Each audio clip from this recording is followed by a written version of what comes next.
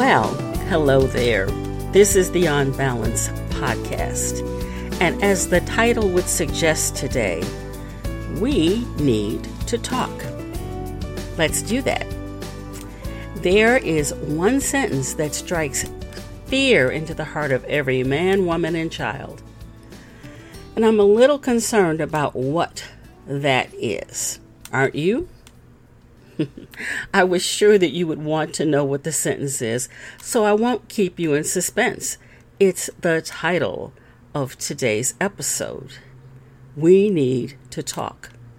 Just hearing that sentence will make your blood pressure go up, drain the color from your face, make you get palpitations, and make you go to the worst of the worst places in your mind, thinking all kinds of ideas of what terrible thing a person is about to share with you. It's almost like that sentence means to us that we've done something wrong. It feels like a sentence of condemnation. It's a sentence whose combination usually is not a good one.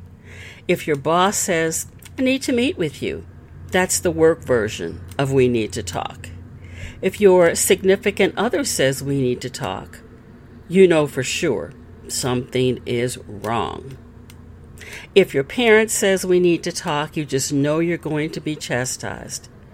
But maybe we can reframe so that when someone says "we need to talk," we don't necessarily go immediately to that place of fear. But we can ask ourselves what it is that we're afraid of. Are we afraid of talking truthfully? Are we afraid of communicating honestly? Are we afraid that in a particular situation, talking to a particular person, there's no way we can win because they hold all the cards? Well, we can win. And the way we can win is by understanding that that sentence in and of itself really doesn't have a lot of power over us, other than what we give it.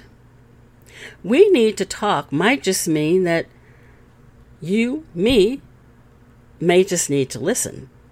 Maybe nothing more is required than just simply listening. But by the same token, we use that sentence with other people. We should ask ourselves, what is our motivation when we use the sentence? Is it to strike fear? Is it to promote a conversation? Is it to communicate our frustration?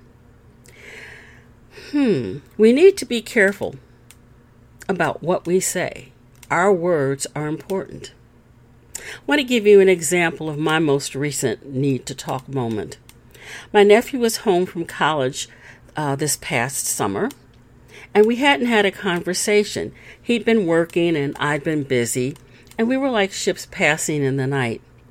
One day he came into my room, and as he was leaving, I said, "Oh yeah, by the way, we need to talk." Oh my God, his eyes went totally wide. I could see his heart jumping out of his chest.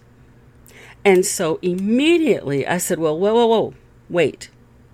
When's the last time we had a conversation? How long have you been home from school? And he said, about 3 or 4 weeks. I said, well, then we just need to talk. It's not a death sentence. It's not anything bad. It's just a conversation. So maybe instead of saying we need to talk, we could reframe and say, we need to have a conversation, or I'd like to talk with you. That sounds a little bit different. Nothing bad. I just want to catch up with you and see what's going on in your life. Sounds so much better than the dreaded, we need to talk. Do you have any suggestions for another way we could reframe that comment? It's frightening because most people will tell you that the way to have a good relationship is that you have to communicate.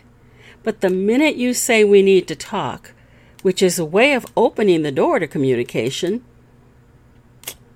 if in your heart you feel like you've been stabbed by fear, How is it possible for us to have good communication?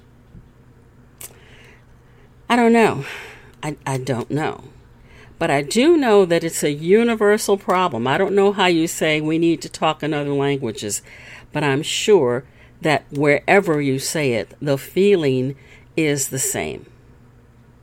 So maybe it's just a matter of us simply deciding that when someone says to us, we need to talk, we put on our big person shoes and pants and recognize that it doesn't mean that they're there to browbeat us or that they're there to give us a hard time.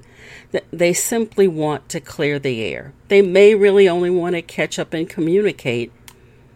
And communication is a very difficult thing to do. Most of us are not really good at it. Oh, and so when we feel like we're going to be attacked, we end up shutting down. If we can just take a deep breath, recognize that the sentence in and of itself doesn't have any power over it, and we're judging it based on things that have happened in the past, maybe we can become more willing to listen. Maybe we can walk into a meeting and not feel defensive. Maybe we can decide that we're going to be neutral in our feelings and not just listen, but hear what a person is saying to us. Most often, we feel that we're going to lose something behind a conversation that starts out with, we need to talk. And maybe we will. But whatever we lose, we can still gain because we can have power over how we feel about this really controversial sentence. We need to talk. So the next time someone says to you, we need to talk, again, take a deep breath, meditate, do whatever you need to do to detach from the feelings that you have about that sentence. Ask some questions. Maybe you want to know, okay, and just what is it you want to talk about? Recognizing that when somebody generally uses that sentence, they're probably frustrated, and they're probably really not frustrated with us, but they're at a high level of frustration. And so maybe we can begin to diffuse the situation by taking custody of our feelings and not jumping and thinking that, oh my God, I have done something wrong. If we can leave the door open to hearing what's being said, we have a much better chance of getting past that dreaded statement, we need to talk. That's all I've got today.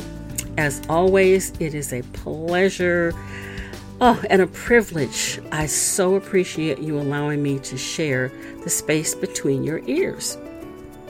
Please take care of your head, take care of your heart, and take care of your body. And until next time, stay on balance.